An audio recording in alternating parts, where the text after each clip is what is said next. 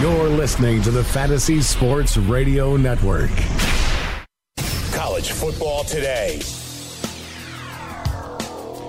Oh, when you think of SEC football, you think of physicality. You think of pageantry, tradition, Death Valley, between the hedges, good old Rocky Top, and, of course, Roll Tide. But did we see a changing of the guard last year with Alabama's loss to Clemson in the national championship game? Rockin' Rich Sermonello, did we see a chink in the armor of the mighty SEC last year? Oh, heck no, Joe. I don't think there are any changes going forward. From what I see is Alabama and everyone else. I love the SEC just like you do. You mentioned the pageantry, the history, the pipeline to the NFL, all the great coaches, the great crowds, the great venues. That is never going to change. But in 2017, in the foreseeable future, there is such a gap between the Tide and everybody else. We'll talk about all the teams today, and there'll be some sleepers. But at the end of the day, I think it's Alabama and the rest of the crowd chasing them. I don't see any change in 2017, Joe. That'll be the conversation today. Sit back, relax. Rich and I have you covered for the next 2 hours. Front and center stage, SEC football. We'll talk SEC with a great guest on tap. Malik Zaire should be joining us at 10:30 p.m. Eastern Time. 10:30 a.m. Eastern Time, 7:30 a.m. on the West Coast. And then 11:30 a.m., we're going to be joined by former LSU running back Keelan Williams. We'll get Keelan's take about LSU, Ed Orgeron, some intriguing situation down there with the media. We'll talk about that with Keelan along with Darius Geis. So sit back, relax. We have you covered for the next 2 hours. You want to talk college football with us? Give us a call, 844-843-6879. That's 844-843-6879. You could follow me on Twitter at GoForThe2. That's the number 2. You could follow Rich on Twitter at Rich Sermonello. That's CIRMINIELLO. Rich, when you think about the top-heavy SEC, I mean, you're talking about a team in Alabama that ran the table last year. They were 14-0 before they made it to the national championship game against Clemson, but they were 9-0 in SEC play. They dominated the competition by 24.8 points per game. Games were not even close. Their closest game on the road in Oxford against Ole Miss and Chad Kelly. But there's some changes now heading into 2017. 6 starters lost on that defensive front seven, including Reuben Foster. Marlon Humphrey is gone, and Eddie Jackson as well. This could possibly be the year that Alabama takes a step back. Yeah, listen, we're always looking every season. I agree with you. Every year they're replacing players that go to the next level. This year is no different. But the one thing that they do have for the first time in years is a returning starter at quarterback. They went to the title game last year with Jalen Hurts as a true freshman. Now they have him back this year, so that offense may be able to pick up a little more of the slack than it has in recent seasons. We're going to take a quick break. When Rich and I come back, we'll be delving into the SEC East. Stay with us. This is Joe Lisi, Rich Sermonello, live from Studio 34, Fantasy Sports Radio Network.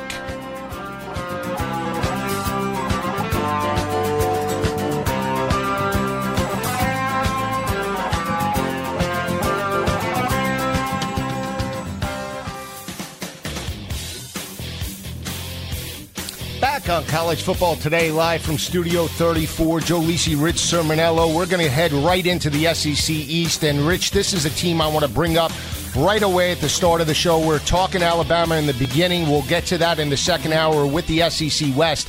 But I really want to delve into Butch Jones and the Tennessee Volunteers, all the fanfare last year. This was the team that was supposed to break through and win the SEC East. They started out 5-0 and fell off a cliff to finish at 9-4 overall. They now lose Derek Barnett. They lose Jalen Reeves-Maben. They lose Josh Dobbs, Jalen Hurd, along with Alvin Kamara. And, oh, by the way, Josh Malone. This was a defense, Rich, that allowed 218 rushing yards per game last year against opposing offenses. I don't see any way this team finishes above 500 in 2017. Well, you know what? It's a good way to start the show because this is actually one of my mild sleepers in 2017. Ooh. So we are on complete opposite spectrums. I think, Joe, the fact that Butch Jones and the Volunteers, for the first time in a couple of years, enter a season without heightening expectations. Now we're all looking at this team as possibly a 500 club. You mentioned all of the departures, all of the openings that they have on offense and defense. I think that plays well into the hand of Butch Jones. He has been recruiting a ton of talent in the last couple of recruiting cycles. Had a chance to watch and break down some film on Quinton Dormady, who I think is going to be the successor at quarterback. I'm really impressed. I actually think that he might be a better all-around pocket passer than Joshua Dobbs. I think Tennessee's going to be a mild surprise, not predicting that they'll win the SEC East, but I think they're going to exceed expectations now that they can exhale a little bit without that sort of target on their back. Well, here's the thing, Rich. If this team, let's say, goes 6-6 or goes 8-4 again and doesn't live up to the expectation of an SEC East title, is Butch Jones gone? Because I think he is. I mean, at what point do you say he's had enough time after Derek Dooley, after Lane Kiffin? I mean, after all of that turmoil, he's had the opportunity now to instill his foundation. We were supposed to get Charles Davis on the show, and he was a big backer of Butch Jones last year and said, though, that last year was the make it or break it year. Now you lose Josh Dobbs, who, in my opinion, I agree with you on Dormady, but here's the thing about Josh Dobbs. Where was the signature SEC win in his career? He almost beat Alabama. He almost beat, Florida, almost, but he didn't do it. So now when you look at Dormady that comes into the program, he's got a big play wide receiver in Jennings. They have Kelly at the running back position that I think is adequate. I don't think he's an elite back like some of the others in the conference. Where's the production going to come? Where is that production, and where is, I want to say, the resolve to overcome adversity? Is it in Dormady? Because I'm not so sure about that. Yeah, and listen, you have a right to not be sure because he has limited experience. I'm basing it on spring games, spring practices, off-season, which, you really can't hang your hat on that, and I accept that. I'm really basing my optimism on the recruiting classes and the psychological mindset. Now, to your point about Butch Jones, Joe, if he goes 6-6 or if you're correct and he's under 500, to me that's a slam dunk. He's gone. There's no question about it. But although he belongs in hot seat discussions, are we being a little bit too overreactive for a coach that has had back-to-back 9-win seasons? Now, I know the benchmark, the bar is set at winning the SEC East, and it should be because this is an eminently winnable division, which Tennessee has not done in a very long time. But back-to-back 9-win seasons, I think if he goes 8-4, which is what my prediction is for this season, I do think he'll be back in 2018. Well, that's an intriguing scenario because I have to see if that plays out. I do want to talk about their schedule because I don't think it's easy, especially with so many moving parts. They open up against Georgia Tech. That's not an easy game, especially when you look at... It's a great game, isn't it? It's an awesome game, week one. And here's the breakdown that I look at with that game. Georgia Tech wants to run the football, right? I mean, they pound the football with the triple option. Triple option is a lot different in game speed than it is in practice situations. Georgia Tech was 3-0 against SEC opponents last year. They beat up on Vanderbilt. They beat up crosstown rival Georgia, and they killed Kentucky in the bowl game. That's not an easy game for Tennessee, especially when you look at the defensive holes that they have to fill, especially in run support. I mean, this Tennessee defense, when I brought up 218 rushing yards per game, they allowed 4 opponents, Rich, to rush for over 300. They allowed 353 to Texas A&M, 409 to Alabama, 443 to Kentucky, and 420 to Missouri. That's astronomical. That's 1,600 yards in 4 games. I mean, for a defense, and that was with Derek Barnett and Jalen Reeves-Maben. So I'm saying, where's the production going to come out of the front seven? Now, I know they have some talent, but that game is not easy. And then they go on the road in the Swamp. They face Georgia. Then they have a stretch here, South Carolina, at Alabama, at Kentucky. They get a break, possibly with Southern Miss, at Missouri, LSU, and Vanderbilt. That's not an easy schedule. And Southern Miss is going to run the ball, too, with Ito Smith, too. So there's a lot of good rush offenses. Listen, last year was surprising. I'm a Bob Shoop fan, the defensive coordinator who came over from Penn State, thought he would have a good first season. Didn't happen, especially with the talent that he inherited. My hope also is, Joe, that this is a football team that was besieged by injuries. I can't predict whether or not they're going to be healthier this season, but a lot of the players that Butch and that staff were counting on in 2016 just could not play a full season. So my hope is that the Khalil McKenzie's, the offensive linemen who missed so much time last season, that those players, Evan Berry on special teams, those players are going to be more instrumental to what the Volunteers are looking to do. Again, I still think they're behind Georgia and Florida in the pecking order, but I don't expect to see a dramatic drop-off. I really believe that this is a team that is better suited to react when the expectations are lower. They just weren't prepared last year. They had some, magnificent finishes, the Hail Mary against Georgia. A lot of that beefed up the record to get them to 9-4. But I think this is a team that could settle in nicely in an 8-win season, sort of lay that foundation for one more year. By 2018, they have to win the SEC East. I mean, at some point, they're going to have to step up, or it'll be time to move on from Butch Jones because he needs to get this is a program that expects to at least be competing for the SEC East. And again, that has not happened for a very long time. I think we're in agreement, though. September will make or break this team. Georgia Tech at Florida, Georgia to end the month of September. Yeah. I mean, if they go, they lose 2 or 3 or all 3, they're in deep trouble. I mean, but we're in agreement. If they can run the table, then they have Joe Mo on their side. And I don't want people to think in Knoxville that I'm a Tennessee hater. I grew up loving the Volunteers. I actually went there to Knoxville, watched Peyton Manning play Deuce Staley and Anthony Wright in 1997. I'm a big backer of Cumberland Avenue over there. I just don't see it this year at 6-6. Rich has them at 8-4, but we'll see how it plays out week 1 because that is a very intriguing game. To say the least, with the Georgia Tech Yellow Jackets. We'll turn our attention to a team that I'm high on this year. It is Georgia and Kirby Smart in his second year, 8-5 last year. Jacob Eason got his feet wet, but progressed as the season wore on. When you look at the offensive playmakers, Rich, I mean, you can't argue 2 of the top running backs in the nation and the SEC for that matter, Nick Chubb and Sony Michel. But for me, it's this defense that really came on last year. They recorded 23 of the team's 29 total sacks in the last 8 games in the year. That secondary led by Dominic Sanders is very tough as well. I like this team. This is my pick to win the East in 2017. Yeah, I think it's going to come down to the cocktail party in Jacksonville, as it has many times in the past. Georgia, not just second season with Jacob Eason, second season with Kirby Smart. We know what he could do with defensive personnel. He's proven that in the past as Nick Saban's right-hand man at Alabama. Now he returns really almost the entire defense. I mean, they lose virtually nothing. A lot of speed off of the edge with players like Lorenzo Carter, David Bellamy. You mentioned some of the secondary kids. Trenton Thompson on the interior, Joe. I know you watched him in the bowl game against TCU. He was completely unstoppable.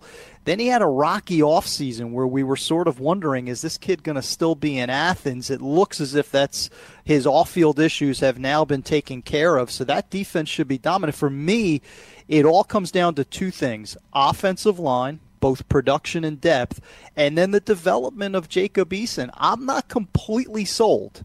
As the season progressed last year, I didn't see the maturation that I was expected, so I'll be very curious what we get from him in his sophomore season. I don't know if he loves football. That's my question. It's probably a hard thing to say. I don't know if he loves football as much as his young backup, Jake Fromm, so that's something to watch this season. That's an intriguing statement. We'll pick it up on the back end. We're going to take a quick break. When we come back, we'll be talking Georgia Bulldogs. Keep it where it is. This is Joe Lisi, Rich Sermonello, live from Studio 34, Fantasy Sports Radio Network.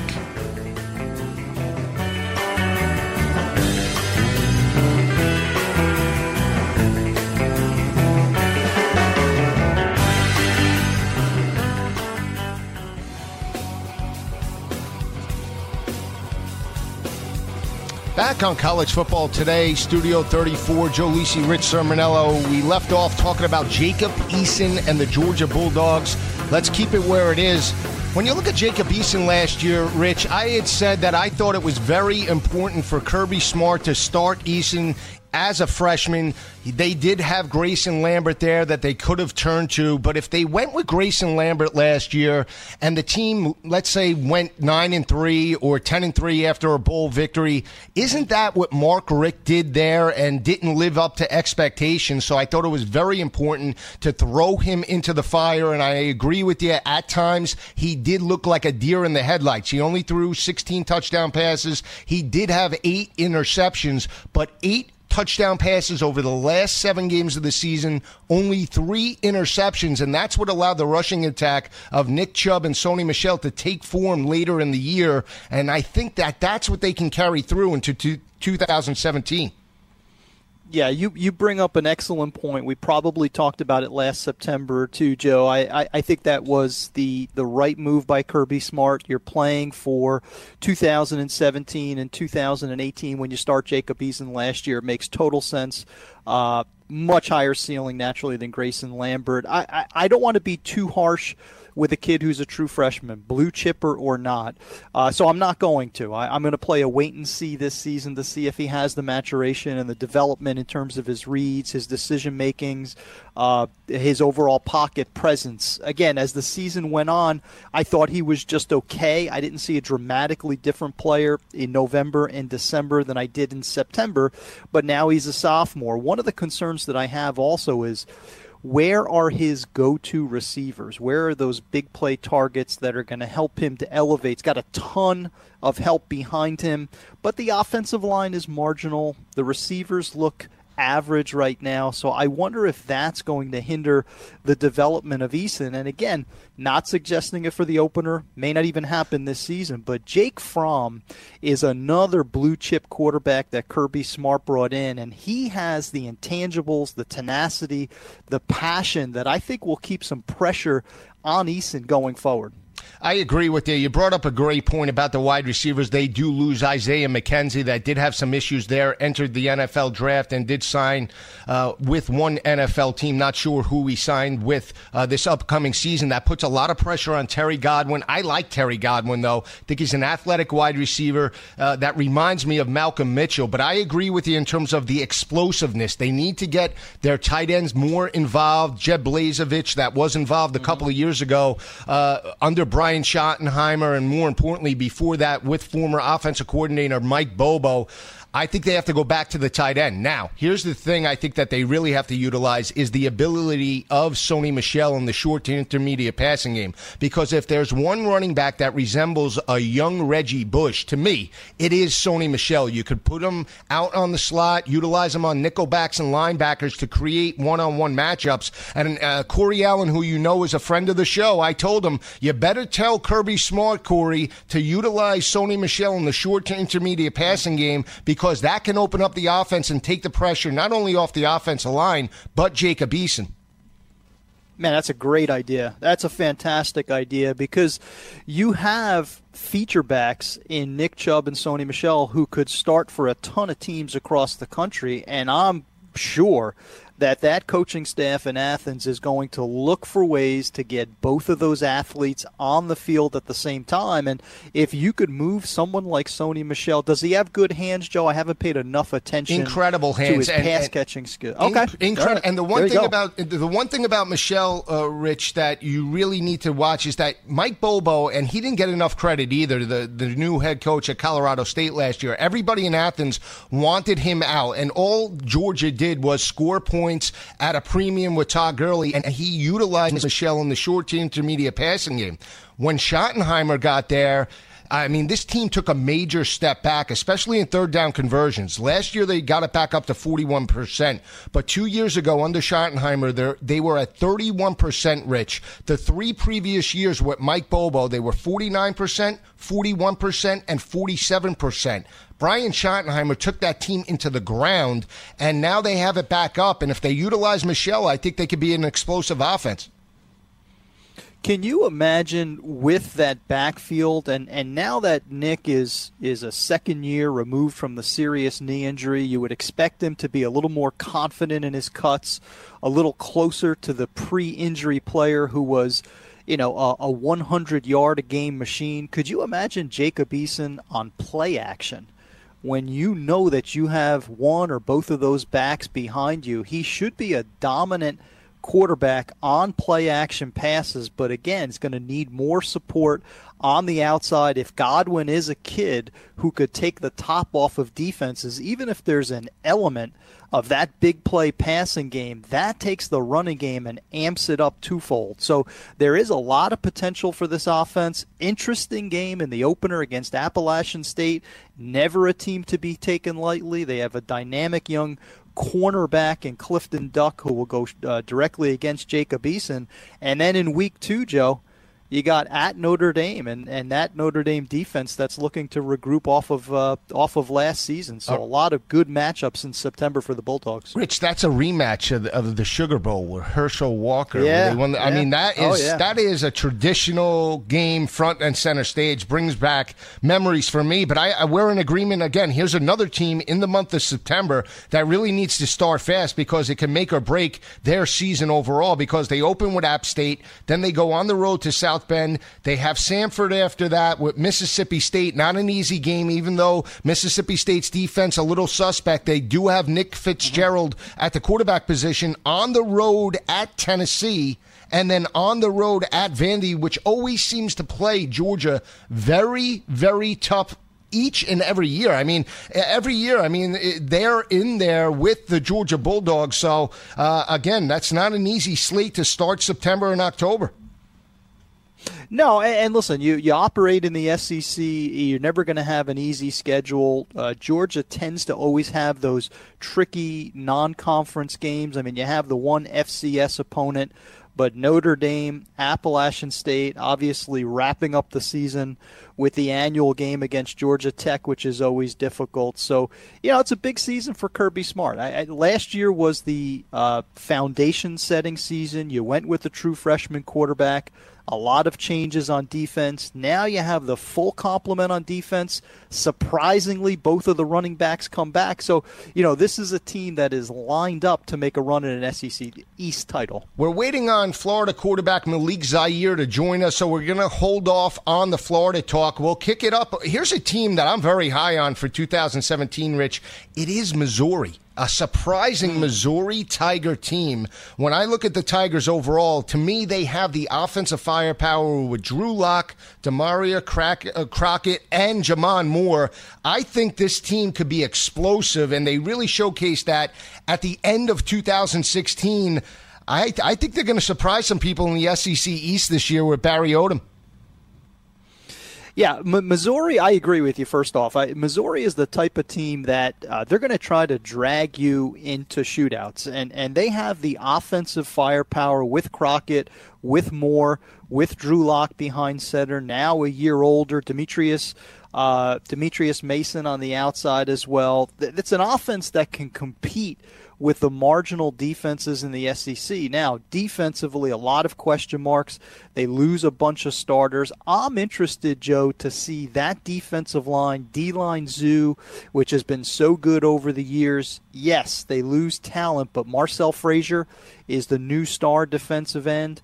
And Terry Beckner, if you remember him a couple of years ago, 5-star recruit, hasn't put it all together, gets injured last season just when it looks like he's ready to take off. This is his opportunity as a junior to possibly have a salary run season and then head off to the NFL from the inside. So it's an interesting program. I think they'll be fun to watch at a minimum this season, playing in a lot of shootouts. They could be one of the most explosive offenses in the SEC this year. Even though you mentioned teams like Texas A&M, you mentioned a team like Tennessee with Dormandy, obviously Alabama and LSU to throw in there in the mix. But Missouri just has a wow factor about them. Now, the one thing about Matt Matty Mock that I will say, 2 years ago, he was a very inconsistent quarterback that took over, Drew Lock for Matty Mock as a freshman. Mm-hmm. He only completed 49% of his passes, looked like a deer in the headlights. But last year, as a sophomore, he progressed and really came on as the season wore on, and that's why I like this team. And when you throw Crockett in, he did get suspended for that season-ending victory over Arkansas in Columbia. But Jamon Moore, this is a kid as well. Defensively, they need to make some adjustments, though, Rich. They allowed 232 rushing yards per game. That was up almost 100 yards from the year before. In order for them to take the next step, the defensive front seven needs to get better this year. Yeah, and one more thing to keep in mind, too, while we're both bullish on Missouri, second season for Barry Odom. Don't ever discount the importance of a coach who finally is settling into this position, has a better handle on his talent, has another recruiting class, knows a little more of what it takes to be a head coach. Barry Odom had never been a head coach before, obviously knows Missouri, former player, former assistant for Gary Pinkel, but now he has that first season under his belt. I think this staff will be better poised for success in 2017 as well. It's another conversation to have. He's another defensive coordinator that became a head coach, like Pat Narduzzi, like Bo Pelini, like even Bob Stoops, and the defensive side of the ball seems to slip a little bit. Isn't that always the case lately? It seems like it's really unbelievable because 2 years ago, when he was the D coordinator there, they were dominant in run support. And that's the thing that we're going to catch and we'll talk about on the back end of the break. Stay with us. This is Joe Lisi, Rich Sermonello. We're just kicking it up a notch. Studio 34, Fantasy Sports Radio Network.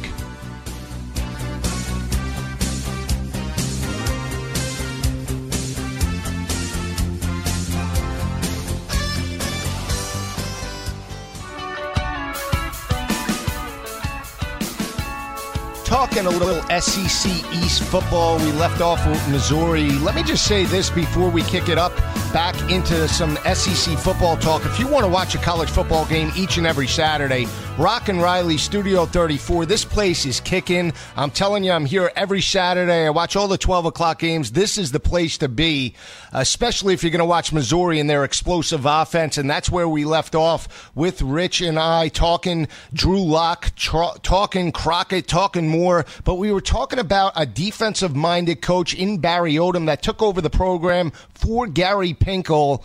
And the defense starts to slip, and you're hoping as a fan that we just don't have another explosive offense with a 7-on-7 defense, Rich.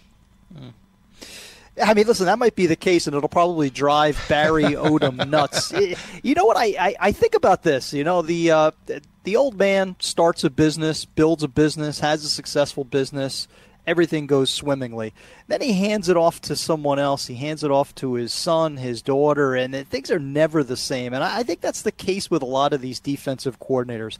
Barry Odom is a terrific DC, but he can't have his hands in it the way he used to. Now he's the CEO. He's spending more time with the media, spending more time on the recruiting trail, doing a lot of high-level stuff. So he's pulled away from the defense, and that's not a disrespect to his successors at Missouri, but didn't do a very good job last year, and there's a rich tradition, particularly defensive linemen. The linebackers are scrappy. They've sent some corners and safeties to the NFL. So I know it is a top priority of Barry Odom to get more production of the defense. And you know what, Joe? If they do, this is the team that could be better than Tennessee if they get a little more help on the defensive side of the ball. Well, I picked them ahead of Tennessee. I picked Missouri at 7-5, Tennessee at 6-6 overall.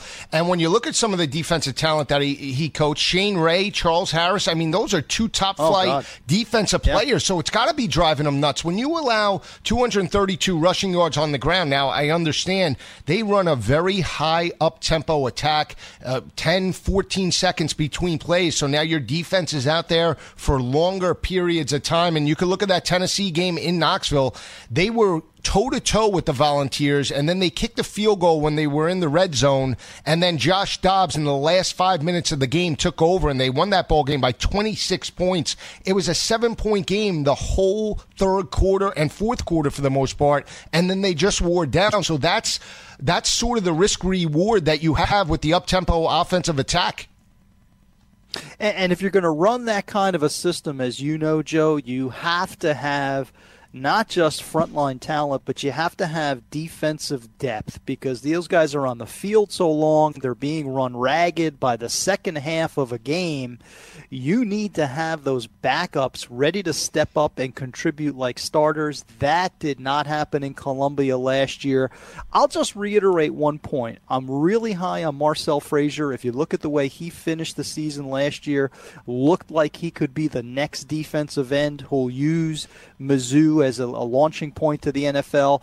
And Terry Beckner, again, the kid on the interior, if he plays up to expectations, that inside-outside punch of Beckner and Frazier could help a back seven that's really going to need it this season. And we're going to look at their schedule quickly. They open with Missouri State. They have South Carolina, Purdue, and Auburn. They get a bye week at Kentucky, at Georgia, 2 very difficult games. Then Idaho for homecoming, at UConn, Florida, Tennessee, at Vandy, at Arkansas. Winnable games. Not going to be easy, but winnable games. And when you have a quarterback like Drew Lock that is going to be an experienced guy entering his junior season, anything can happen.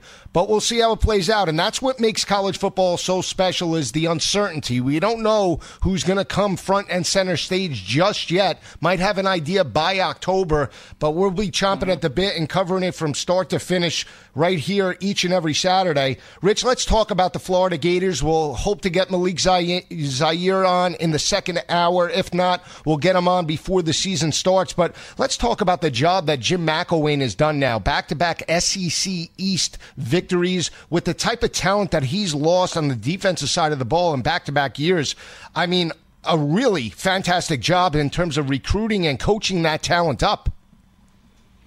Well, listen, he has been succeeding with one hand. That one hand is his offensive hand tied behind his back, because they get such little help, not just the past 2 seasons, but look at this entire decade. Did you ever expect to see a program that used to be run by Steve Spurrier, used to be run by Urban Meyer, being so necrotic on offense as Florida has been? They just haven't been able to turn the corner, and that's why, there's this cautious optimism with the addition of a Malik Zaire that maybe he can maximize the talent, because, Joe, you know this. They have skill position talent. I love Antonio Callaway on the field more than off the field, but I love Antonio Callaway.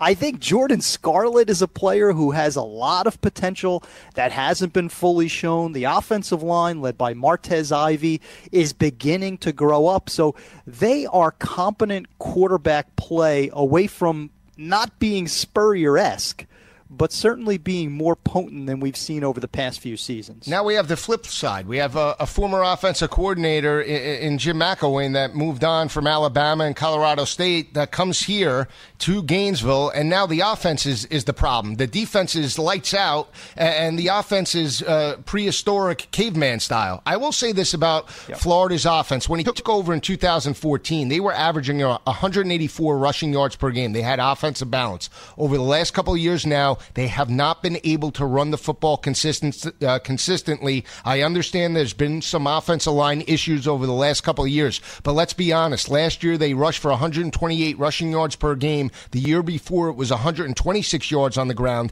In the last 6 games of the year, Rich, last year, they did not have a rushing touchdown.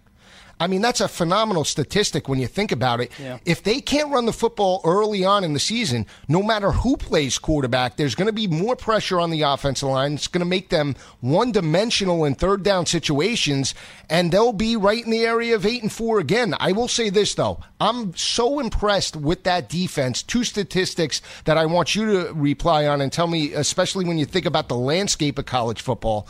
They held every opponent under 58% completion percentage. percentage last year, and they held 7 of 13 under 50% completion percentage. When you think about the landscape of college football, those are two phenomenal statistics for the loss of talent that he's had. Yeah, I mean, it's really Alabama-like, their ability to overcome wholesale changes on defense. They have these Sunday players, these NFL caliber, next level players on defense that they lose year in and year out. And then, you know what? This year it's going to be Jabari Zuniga. This year it's going to be Duke Dawson, who I love in the secondary. This year it's going to be CeCe Jefferson, who I think evolves into a national headline type of a defensive lineman. So year in and year out, Jeff Collins is gone. He's now the head coach at Temple, the defensive coordinator.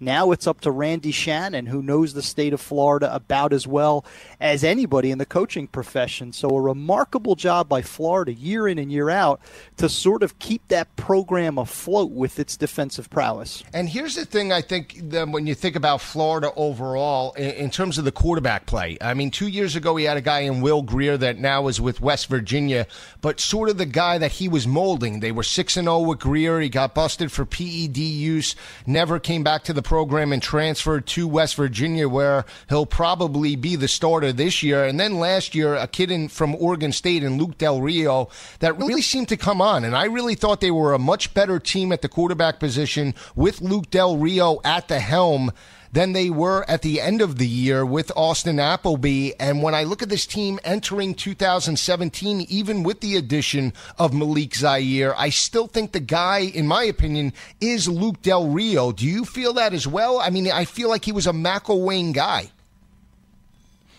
No, I think the competition is going to come down to Zaire and Felipe Franks. I think one of it's very similar to what we discussed with Georgia. Do you go with the young player and begin the future with Franks, or do you go with the one-year transfer?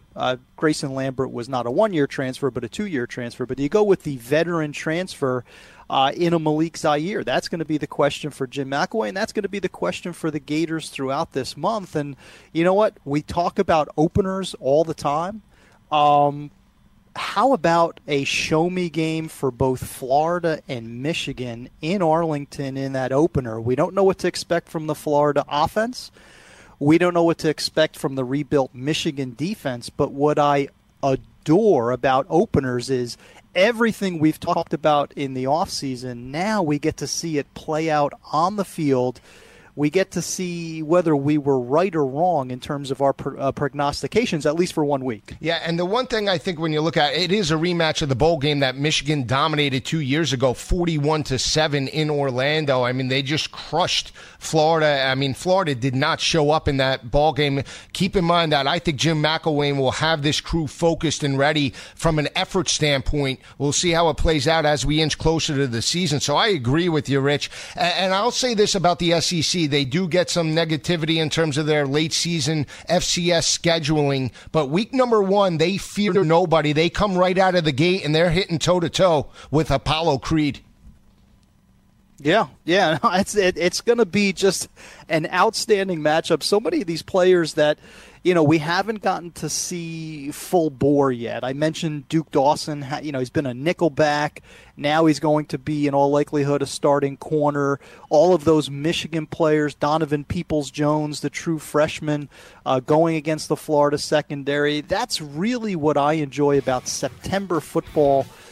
In college football is the great unknowns. We start to kind of pull back the curtain on those players to see if they're the real deal or not. We'll finish up the SEC East. Stay with us. Joe Lisi, Rich Sermonello on the Fantasy Sports Radio Network.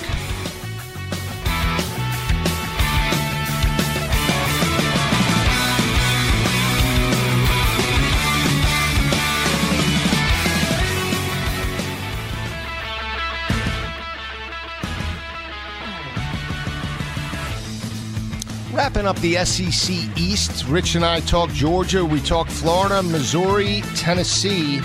We'll end with Kentucky, Vanderbilt, and South Carolina. I will say this about Kentucky, really high on Benny Snell, Rich. Love him, his ability to run the football. I like Johnson at the quarterback position, but I'm not sold on this front seven that's still allowed over 200 rushing yards per game. I picked them right in the area, 6-6. Vanderbilt, another team. I love Ralph Webb. Kyle Shermer, though, is another guy, only 9 touchdown passes last year, that needs to step up. I think they'll be battling right there with Kentucky. I picked them at 6-6 overall. And then in the basement, Will Muschamp and the South Carolina Gamecocks, a lot of people high on this team because they were 6-7 last year with Jake Bentley at the quarterback position and Rico Dowdle at the running back position. But I'll say this, the only team they beat with a winning record was the Tennessee Volunteers. I think they take a step back, and I'm picking them at 4-8 for 2017. Do you recommend I go with where I agree with you, Joe, or where I disagree with you on these? You can go wherever you want, What would Rich. You recommend? You can go. The right, floor is yours. I'll say I love Benny Snell as well. Let's quickly go. I'll go Nuggets here. I'll go quick Nuggets. Love Benny Snell. Like the offense at Kentucky. Agree with you defensively, although they do have some pretty good individual playmakers. Not enough overall talent, but a Jordan Jones at linebacker, Josh Allen off of the edge. They have Denzel Ware. They'll get to the quarterback. It's an interesting team. If they can go to a bowl game again, that's a good sign for Stoops.